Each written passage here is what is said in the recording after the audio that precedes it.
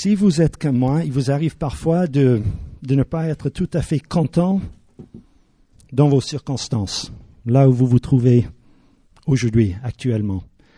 Et parfois, il m'arrive de vouloir changer mes circonstances, de regarder quelqu'un d'autre et dire « j'aimerais bien être à sa place et pas à la mienne ».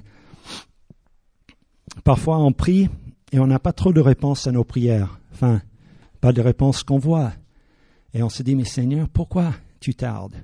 Depuis 6 mois, je ne sais pas combien de fois j'ai entendu les gens dire « mais Seigneur, reviens. Si tu revenais vite fait, ça, qu'est-ce que ça serait bien ?» Et c'est vrai, mais dans certaines situations difficiles, c'est encore plus vrai, n'est-ce pas? Aujourd'hui, ça serait bien tout de suite. Parfois, il faut avoir mal pour avancer. C'est pas ce qui nous réjouit, mais je pensais à cela, et quand je vais chez le médecin, c'est parce que j'ai mal. Kevin va peut-être y aller pour sa main, j'en sais rien, mais on a un problème, on ne peut pas s'en sortir, donc on va voir le toubib. Et d'abord, qu'est-ce qu'il fait? Explique-lui le problème. Ensuite, il commence à appuyer, à tordre et à pincer, voir est-ce que ça fait mal? Oh oui, ça fait mal. Donc, et on permet qu'il nous fasse mal. On n'irait pas vers quelqu'un dans l'église, allez, fais-moi mal. Mais on sait que lui, il veut notre bien. On est convaincu de cela, sinon on n'irait pas le voir. Il va suivre des piqûres ou peut-être des médicaments ou des comprimés comme ça, là, et on subit parce qu'on sait que c'est pour notre bien. On sait qu'à la longue, si je suis on le croit, si je suis ce qu'il me donne de faire, j'irai mieux bientôt ou un jour. Et parfois dans nos vies sur terre, je pense que dans ma vie, j'oublie cela. La Bible parle de souffrance pendant un peu de temps et par la suite, ça irait mieux. Un jour, il n'y aura plus de souffrance. Donc, en pensant à ce que je pourrais partager avec vous ce matin, je me suis dit, j'aimerais bien partager quelque chose qui nous encourage à avoir cette vision à long terme, à vouloir subir, à accepter de subir des choses peut-être difficiles aujourd'hui et demain et la semaine prochaine, avec la confiance que ça va aller mieux. Avec la confiance que Dieu est souverain, avec la confiance qu'en toutes choses, il agit pour le bien de ceux qu'il appelle, de ceux qui aiment le Seigneur. Donc, je pensais à la vie de Jésus et sa façon d'enseigner, et c'était souvent par des histoires. Alors, je me suis dit, au lieu de décortiquer un passage ce matin, je vais vous raconter une histoire. Vous allez vous retrouver peut-être dans l'histoire, dans certaines situations. Au début, peut-être vous ne saurez pas de qui je parle, mais c'est pas grave. Suivez, je ne vais pas indiquer de texte, donc vous verrez peut-être pendant l'histoire, le récit. Et juste avant de lancer l'histoire, j'ai vu un film. Je ne sais pas s'il y a des fans de boxe ici. J'ai vu le film Rocky 19 ou c'est Rocky 5 ou 6, je pense.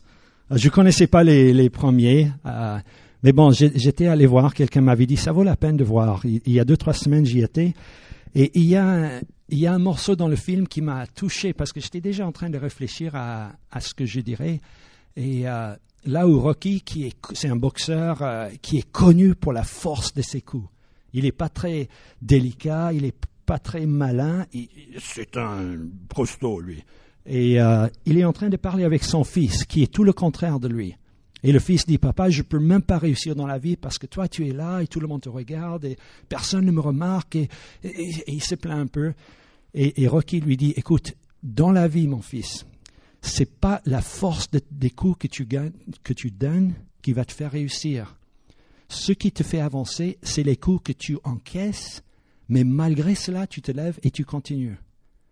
Vous voyez, c'est pas la force, tout ce que je peux faire, c'est ce que j'arrive à subir et quand même continuer. C'est ça la vraie force. Et je me suis dit, il y a un parallèle avec la vie chrétienne là aussi. Bon, on reviendra dessus peut-être. Il y a une petite prière que j'aime beaucoup. Je l'ai entendue il y a bien longtemps maintenant, mais on demande à Dieu de nous accorder 3 choses. Je demande. Le courage de changer ce que je peux changer. L'humilité d'accepter ce que je ne peux pas changer. Et la sagesse ou le discernement de distinguer entre les deux. Okay? Courage pour changer les choses que je peux.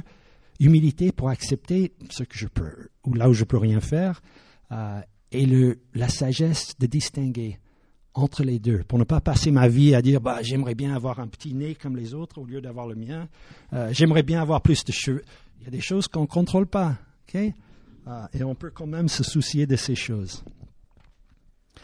J'aimerais vous parler d'un jeune homme qui va s'appeler plus tard dans sa vie Tsafnat Pania. Il est dans la Bible, donc vous vous en souvenez tous, je pense, n'est-ce pas? Né dans une grande famille où les parents craignaient l'Éternel, craignaient Dieu. Donc il a eu, on peut imaginer, une éducation religieuse. Nous ne savons pas beaucoup de sa vie, de sa jeunesse. Donc là où il y a des trous dans l'histoire, je remplis avec ce que je pense s'est passé. À la fin, je vous donnerai les textes et vous pouvez vérifier si je raconte vraiment ce qui est là. Mais il est un des plus petits de la famille et il est né quand le papa était assez âgé. Donc il devient assez vite un des préférés de papa. Ça convient pas tellement aux frères et sœurs les autres parce que ça se remarque. Si vous avez un petit frère ou sœur beaucoup plus jeune et c'est sûr que c'est l'autre le préféré, ça vous fait quelque chose. Donc, c'était la situation. Ce garçon, apparemment, il travaillait beaucoup, dur. C'était un bosseur. C'était un peu un rêveur aussi. Il n'était pas toujours très diplomate avec ses frères dans sa vie. Il avance. Et le récit dans la Bible commence quand il a 17, 18 ans, par là. Et le papa dit, comme toute grande famille à l'époque, ils avaient des animaux, des bêtes, les frères s'en occupent. Et le papa un jour dit, j'aimerais bien que tu ailles voir les frères et voir comment ça se passe. Ensuite, tu viens et tu me rapportes des nouvelles. Mais je crois déjà qu'il avait un peu la réputation d'être un rapporteur. Papa, tu sais ce que l'autre a fait, papa, ici. Et parfois, certainement, le papa agissait avec ces informations, ce qui ne rendait pas très contents les frères. Mais le garçon dit, OK, papa, j'y vais. Il s'en va, c'est pas à côté. J'ai regardé, j'ai mesuré un petit peu. C'est dans les 130 kilomètres, le petit déplacement qu'il va faire. Donc, je sais pas avec quelle vitesse il marchait. Il n'avait pas de mobilette, pas de TGV. Donc, ça lui a mis 2 jours, 3 jours, je sais pas combien de kilomètres. Une semaine, peut-être, avec les pauses café. Je sais pas, quelques jours au moins. C'était pas le matin, je m'en vais, à midi, j'arrive pour voir comment ça se passe. Il est parti, il arrive et il cherche, il les voit pas, donc il tourne un peu et quelqu'un lui dit, ah ouais, ce groupe-là, c'est vrai, ils étaient là, mais ils sont partis encore 20 kilomètres au nord. Bon, reboulotte.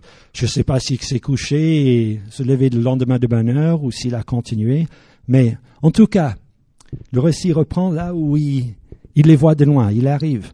Et il doit être content. Bon, ça fait 2, 3, 5, 6 jours où il est en train de marcher. Un repas chaud ce soir avec mes frères, de la soupe. C'est bien. En même temps, les frères le voient arriver, la famille. Ils disent, bon, vous savez, c'est l'occasion de nous débarrasser de ce jeune. Et quelqu'un dit, si on le tuait, si on l'éliminait carrément ce soir, c'est fini. On dira à papa que quelque chose lui est arrivé, c'est bon. Il y a une petite discussion pendant que le jeune arrive et ils finissent par dire on va pas le tuer, bon c'est quand même notre frère, donc on verra si on trouve une autre solution. Il le jette dans un trou. D'abord il lui enlève une belle veste que le papa reconnaît et il le tache de sang. Et ils se disent quand on rentre à la maison on va montrer ça à papa et dire c'est pas ce qui s'est passé, une bête sauvage l'a eu peut-être. Ils sont à table, ils sont en train de discuter de comment ça va se poursuivre cette histoire. Il y a des marchands qui passent. Et il y en a un qui a une idée brillante. Écoutez, si on le vendait en tant qu'esclave, ça nous en débarrasse, ça nous fait gagner un peu de sous. Il suffit juste qu'on demande à ces marchands de ne pas le vendre dans le coin ici. Il faut qu'il aille un peu plus loin avant de le vendre. Tout ça, c'est fait. Et plus tard dans l'histoire, on lit que le jeune homme, on lit l'histoire comme ça, mais le jeune homme avait beaucoup souffert à ce moment-là. Des cris de détresse. Mes frères, mais vous me faites quoi là? Quand je regarde le moment où il arrive vers la famille,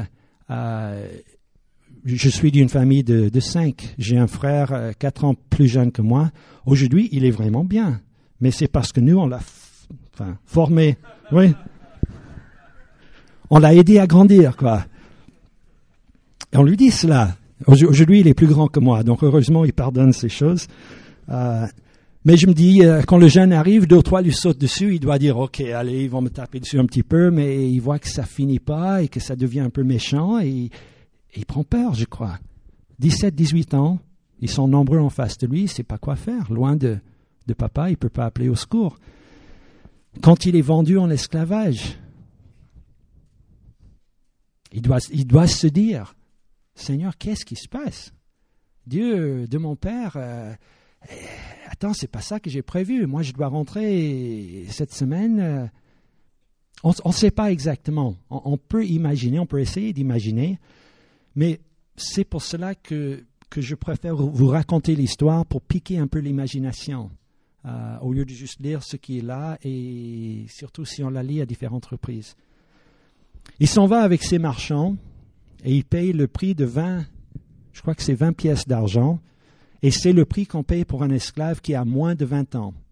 Donc nous savons que Tsafnat a entre 17 et 20 ans à l'époque. Okay? On fixe là. Il part avec ce groupe de marchands, il arrive dans un autre pays et ils le vendent presque tout de suite au chef de la garde du roi. Donc c'est pas n'importe qui l'achète, c'est quelqu'un qui doit avoir son choix d'esclave. Un peu plus tard, on voit que notre garçon, il est beau, il est fort, c'est un travailleur, donc il y a quelque chose qui l'attire tout de suite, et il est revendu là. Donc là, il se trouve dans un pays qu'il ne connaît pas. De toute évidence, il n'a jamais visité ce pays. La langue doit être différente, la culture est différente, tout. Il ne mérite pas d'être là. Et souvent, je me dis, Seigneur, je ne mérite pas d'avoir tel ou tel ennui, de me trouver dans cette situation. J'ai rien fait de mal. C'est pas juste. À la limite, je me dis, tu peux pas faire ça, Seigneur. Et je me dis, peut-être Tsafnat était en train de penser de cette manière. C'est pas dit dans la Bible, mais il perd tout ce qui pour lui est cher et il se retrouve vraiment, vous savez, l'esclave qui arrive, il commence en bas de l'échelle. Il peut éventuellement monter, mais au début, c'est celui qui lave les pieds. C'est le dernier arrivé. Nous lisons dans le récit que Dieu était quand même avec Tsafnat. L'officier du roi, chef des gardes, l'acheta des marchands qui lui avaient fait descendre dans son pays. L'Éternel fut avec lui, et la prospérité l'accompagna. Il habitait dans la maison de son maître. Son maître vit que l'Éternel était avec lui et que l'Éternel faisait prospérer entre ses mains tout ce qu'il entreprenait. Okay? Si on trace la ligne de sa vie, ça commence, bon, on ne sait pas exactement comment ça commence, mais d'un coup, il y a, boum, ça descend très vite. Et on peut, je pense, chacun de nous se rappeler des moments dans notre vie où on pensait que, il n'y a plus rien, j'ai tout perdu. Mais l'Éternel était avec lui. Et si lui, il peut, on verra. Et si nous pouvons nous accrocher à ça, cette présence du Seigneur, même au fond du trou, c'est pas la fin du monde. Il y a quand même un demain. Et il s'applique dans son travail. Apparemment, il est, comme je disais, un bon bosseur. Sinon, il n'aurait pas réussi, comme on voit par la suite. Mais il remonte dans les yeux de son maître jusqu'au point où le maître abandonna entre les mains de Tsafnat tout ce qui lui appartenait. Et il n'avait avec lui d'autre soin que celui de prendre sa nourriture. Du coup, en bas, on ne sait pas s'il a mis 2 ans ou 5 ans pour cela, quelques temps. Donc, il a gagné la confiance entièrement de son maître.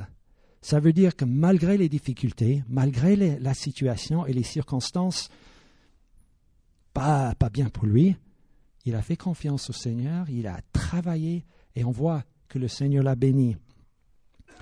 Le verset qui suit, « Or, ce garçon était beau de taille et beau de figure, comme certains d'entre vous. » C'est pas toujours facile de vivre avec ça.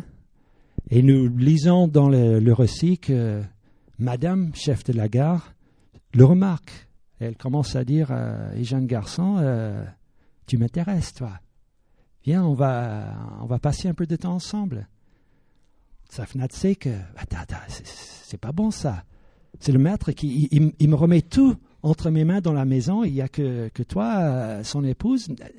Absolument pas. Mais elle persévère, elle persiste. Et un beau jour, Tsafnat est en train de passer l'aspirateur dans le salon. Bon, peut-être pas l'aspirateur, mais il est dans la maison. Madame, chef de la garde, arrive et apparemment lui saute dessus. Et il y a des moments de tentation pour lui et pour nous où c'est plus le temps de discuter et de débattre et dire « Alors, qu'est-ce qu'on va faire maintenant ?» Il faut avoir pris ses décisions avant. Et lui, il s'enfuit. Ce n'est pas le moment de discuter, c'est fuir cette tentation. Tellement vite qu'il laisse sa veste entre sa main à madame. Donc elle, repoussée, à nouveau, elle en a marre. Et là, elle se dit « Ok, je vais la voir, ce garçon. » Au secours, tout le monde, voyez cet esclave, il est venu vers moi, ce qu'il voulait faire. Quand le maître arrive le soir, rebolote, même histoire, et le maître, pas très content. Il appelle Tsafnat, il part en prison. C'est quand même le chef de la garde, donc la prison, elle est là. Encore un coup où ça remontait pendant quelque temps, et d'un coup, j'étais presque, Tsafnat aurait pu dire, j'étais maître de la maison. Tout me réussissait, et d'un coup, pour rien, enfin, c'est même pas pour rien, c'est par l'obéissance et la crainte de Dieu, boum, je me retrouve en prison maintenant, même pire qu'avant. On pourrait se dire, mais c'est plus trop la peine de suivre l'Éternel si chaque fois, on ne fait que prendre des coups. Apparemment, dans tout ça, il faisait confiance à l'Éternel parce que la même chose arrive. L'Éternel fut avec ce garçon et il étendit sur lui sa bonté. Il le mit en faveur aux yeux du chef de la prison maintenant. Et le chef de la prison plaça sous sa surveillance tous les prisonniers qui étaient dans la prison. Et rien ne s'y faisait que par lui. Le chef de la prison prenait aucune connaissance de ce que Tsafnat avait en main, parce que l'Éternel était avec lui. C'est incroyable de voir ça. Et peut-être vous vivez quelque chose qui ressemble à ça, des coups énormes et ensuite, waouh, oh merveilleux aujourd'hui, le Seigneur me bénit et de nouveau, pas en bas. Ça doit être dur à vivre émotionnellement, si rien d'autre. C'est comme un roller coaster. Dans ces ménages-là, quelqu'un peut m'aider à traduire ça? Manège? OK, donc en bas, enfin, il s'applique dans la prison, il remonte de nouveau. Chef de la prison lui dit, écoute, tu gères tout. Et un beau jour, il y a 2 autres hommes qui viennent, qui arrivent comme prisonniers. Il se trouve qu'ils sont les assistants du roi. Il y en a un qui lui donne à boire et l'autre à manger. Donc, il s'occupe du roi. Et pour X ou Y raison qu'on ne connaît pas, le roi n'est pas content et pouf, il les jette en prison. Tsafnat, il s'occupe d'eux. Je ne sais pas s'il les fait à manger, on ne sait pas exactement ce que ça veut dire. Mais un beau matin, il arrive et les deux sont en train de discuter, peut-être autour d'un café. J'ai rêvé hier soir, un truc bizarre. Ah tiens, moi aussi j'ai rêvé, qu'est-ce qui t'est arrivé? Donc ils se racontent ça, mais ils ne savent pas ce que ça veut dire.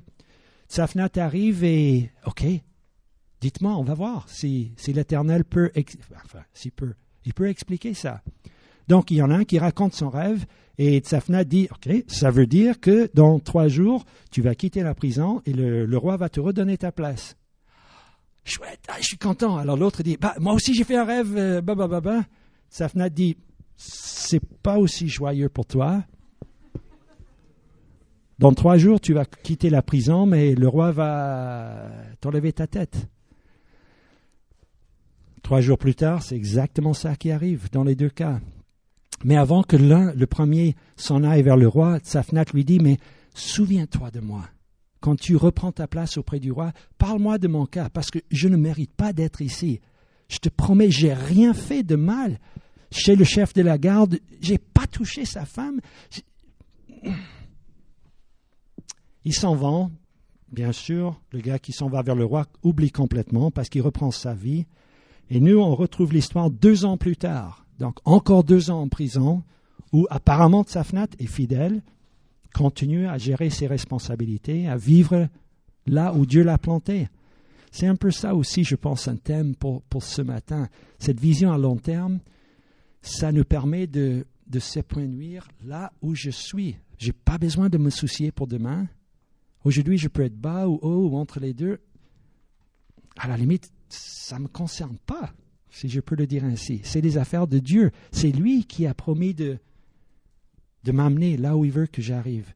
Donc moi, mon boulot, c'est de vivre pour lui aujourd'hui, de briller, de ne pas cacher cette lumière qu'il a mis en moi. Tsafnat, a priori, ne cache rien. Continue à être fidèle dans les tâches qui lui sont confiées. 2 ans plus tard, c'est le roi qui fait un rêve. Il ne comprend pas du tout ce qui se passe. Il appelle ses magiciens, il veut savoir quel est mon rêve et personne n'est capable de lui dire. Et à ce moment-là, le serviteur dit « Il y a 2 ans, j'étais en prison, tu te souviens, monsieur le roi, tu m'as remis à ma place. Je pense que ce garçon, s'il est toujours là, on ne sait pas, il serait peut-être capable de t'aider avec ton rêve.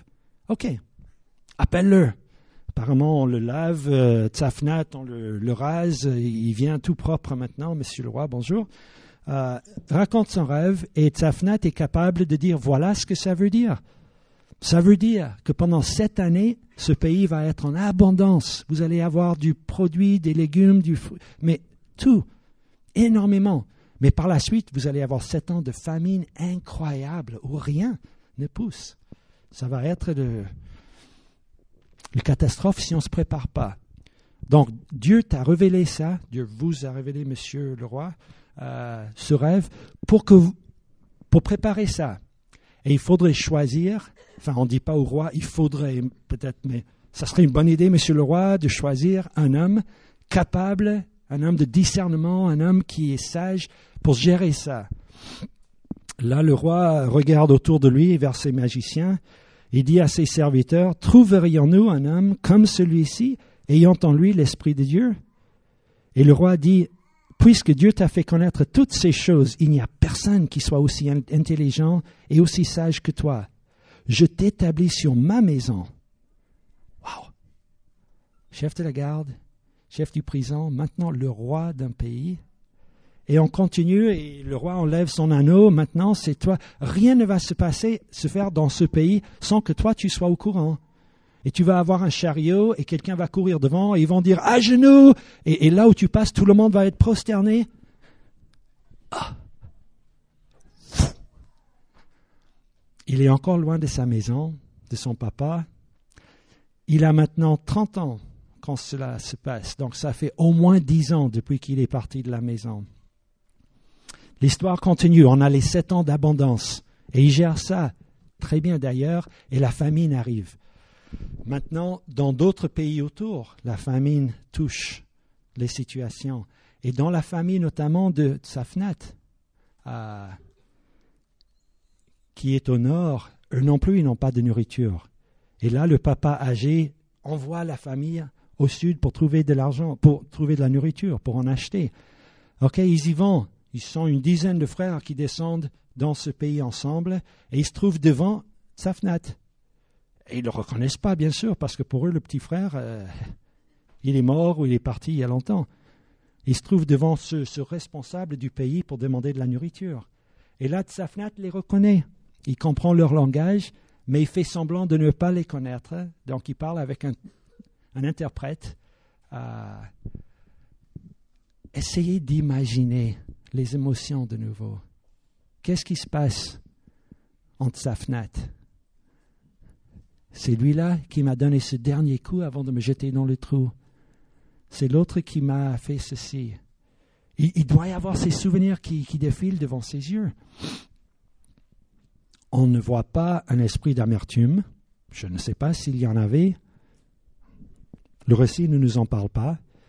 Mais Tsafnat décide très vite, on va voir, on va les tester. Et les accuse, vous êtes des espions. Ah non, monsieur le gérant du pays. Je ne sais pas comment il avait ce qu'il avait comme titre. C'est pas du tout le cas. Non, non. Nous, on vit là au nord, on a un papa et un petit frère à la maison et on vient simplement prendre la nourriture. Tsafnat dit, vous êtes menteurs, en prison, vous tous. Pendant 3 jours, ils sont en prison, ok? Peut-être chez le chef de la garde, je ne sais pas. Mais 3 jours plus tard, il les sort et il dit, ok, on va vérifier votre histoire.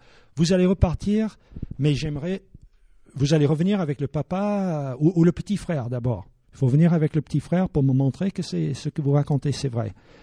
Entre-temps, je vais garder un frère. Ici, vous en choisissez, pouf, on prend comme ça. Mais les autres, ne revenez pas si vous ne revenez pas avec le petit frère. Ils repartent, je ne sais pas, ils peuvent manger pendant 1 an, 2 ans, je ne sais pas combien de nourriture ils ont pris. Mais il arrive un moment où ils n'ont plus rien à la maison et le papa dit, allez, on repart au sud. Qu'est-ce qu'on fait? On lui dit quoi? Papa, on ne peut pas y aller si on ne prend pas le petit frère. Et le papa dit, il n'est pas question. J'ai déjà perdu un fils. Il y a des années. Maintenant, vous voulez me prendre l'autre, ce n'est pas possible. Partez sans lui. Et ils disent, on ne va pas y aller. Parce que le roi, le gérant, c'était clair, il ne nous recevrait plus si on n'avait pas le petit frère avec. Je crois que vous êtes dans l'histoire maintenant, vous voyez de qui il s'agit. Ils repartent avec le petit frère. Tsafnat les accueille. Il fait en sorte, il leur donne l'occasion d'abandonner encore un frère. Parce qu'il demande à un de ses serviteurs de mettre un truc dans le sac du petit frère. Et sur le chemin, il envoie son serviteur dire, oh, quelqu'un a volé la coupe du gérant là, du roi. Et les frères disent, attends, c'est pas vrai. Si c'est vrai, vous pouvez tuer la personne qui a piqué ça, mais c'est pas chez nous, on va fouiller. Oh, c'est vrai, et il se trouve que c'est le petit frère. Alors les autres, à ce moment-là, auraient pu dire, c'est pas nous, prends le petit frère, tue-le, ça ne nous concerne pas. Mais ils avaient appris quelque chose, ils avaient appris que c'est pas bon de vendre ses frères. Il n'y a pas de jeunes frères là, donc Ils rentrent en Égypte, le pays où se trouve ce roi, et là Tsafnat, qui a eu ce nom, Tsafnat, quand le pharaon lui a donné cette tâche, bien sûr, il s'appelle Joseph, il les accueille et il se révèle, voilà qui je suis votre frère Joseph. Et encore les autres, ils doivent être... Ça fait maintenant 15, peut-être 20 ans, depuis la dernière fois quand ils ont vu Joseph. Je ne peux pas non plus imaginer ce qui leur traverse l'esprit. Il est capable de nous tuer tous sur le coup. Il a le pouvoir. Nous, on n'aurait même pas notre mot à dire. Je suis allé plus vite que mes notes là. Dans l'histoire de Dieu, dans ce récit, ils sont repartis, ils ont cherché le papa et leur famille, ils sont redescendus en Égypte.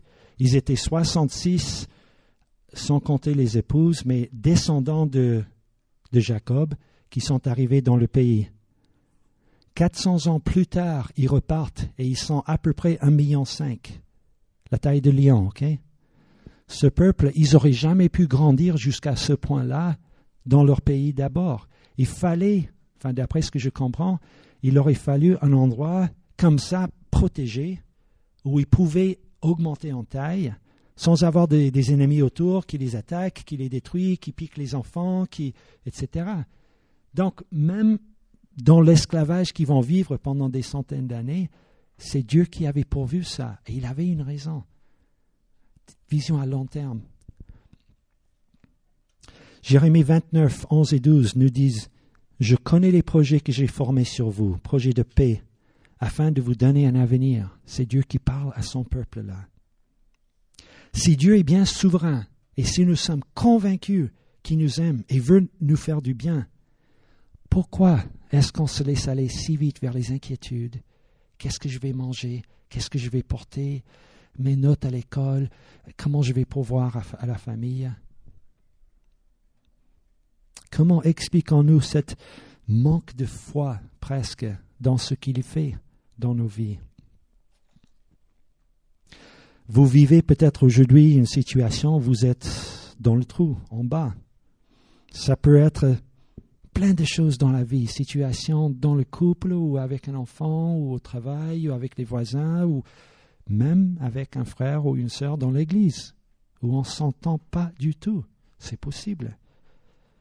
Dans vos circonstances, vous pouvez aussi honorer le Seigneur. C'est le message de la Bible. Et comme Rocky disait dans ce film, la vraie puissance ne vient pas de nos muscles, ça vient du cœur.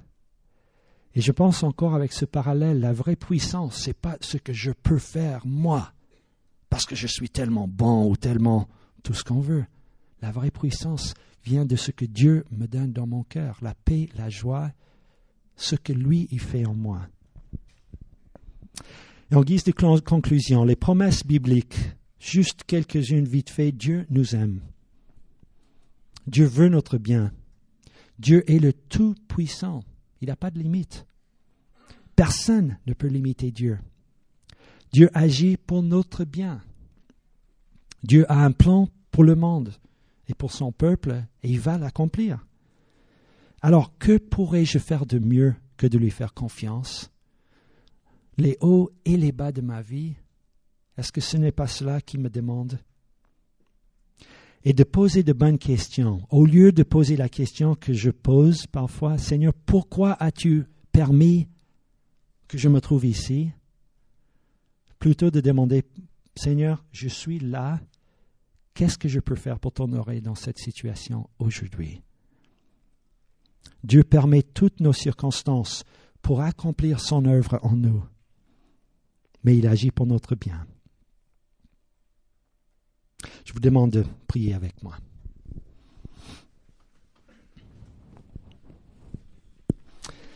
Père éternel, merci pour la vie de Joseph, qui a le nom de Tsafnat un peu plus tard dans sa vie, et son exemple de quelqu'un qui te fait confiance. Quand on lit l'histoire, on ne voit nulle part où il prie, où il passe du temps à chercher tes voies, mais Seigneur, on reconnaît l'arbre par ses fruits. Et cet homme, de toute évidence, t'a fait confiance tout le long de sa vie.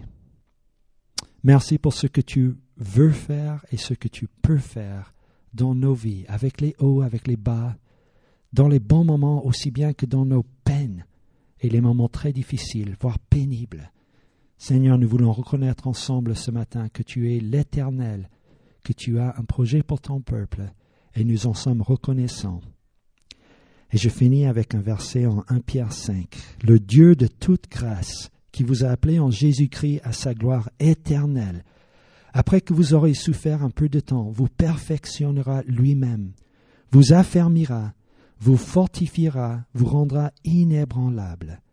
À lui soit la puissance au siècle des siècles. Amen.